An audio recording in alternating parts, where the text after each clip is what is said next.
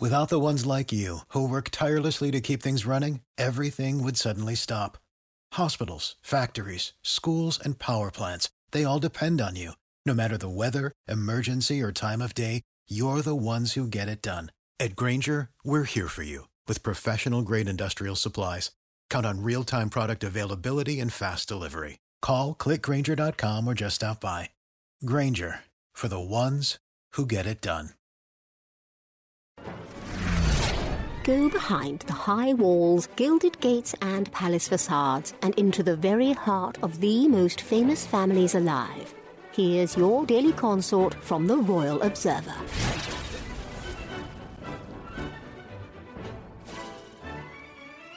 Prince Harry got a little emotional when discussing his two children, Princess Lilibet and Prince Archie, at an Invictus game event, a moment captured in Heart of Invictus, which premiered on Wednesday, August 30th. When introducing Harry at the 2022 sporting event, Meghan Markle was overwhelmed with feelings, as the actress admitted she could not love and respect him more.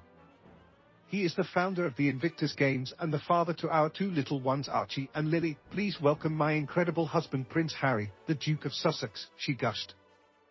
While addressing the servicemen and women, Harry discussed the importance of mentorship. To be role models, or the role models, that each of you are takes strength and it takes courage, the veteran said. When I talk to my son Archie about what he wants to be when he grows up, some days it's an astronaut, other days it's a pilot, a helicopter pilot obviously. Or Quasi from Octonauts. If you're laughing then you've seen that, Harry joked. Harry later explained his approach to parenthood prioritizes morality. But what I remind him is that no matter what you want to be when you grow up, it's your character that matters most, and nothing would make his mom and me prouder than to see him have the character of what we see before us today, Harry continued. He later applauded the people involved with Invictus because they have overcome immense challenges.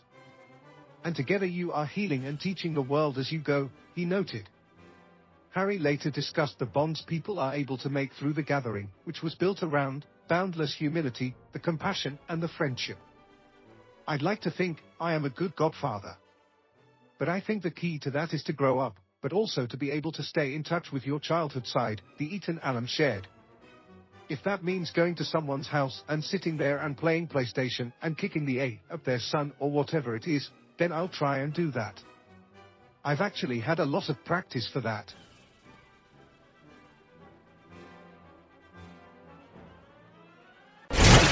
For more of your daily consort, be sure to visit theroyalobserver.com. Subscribe and like this podcast.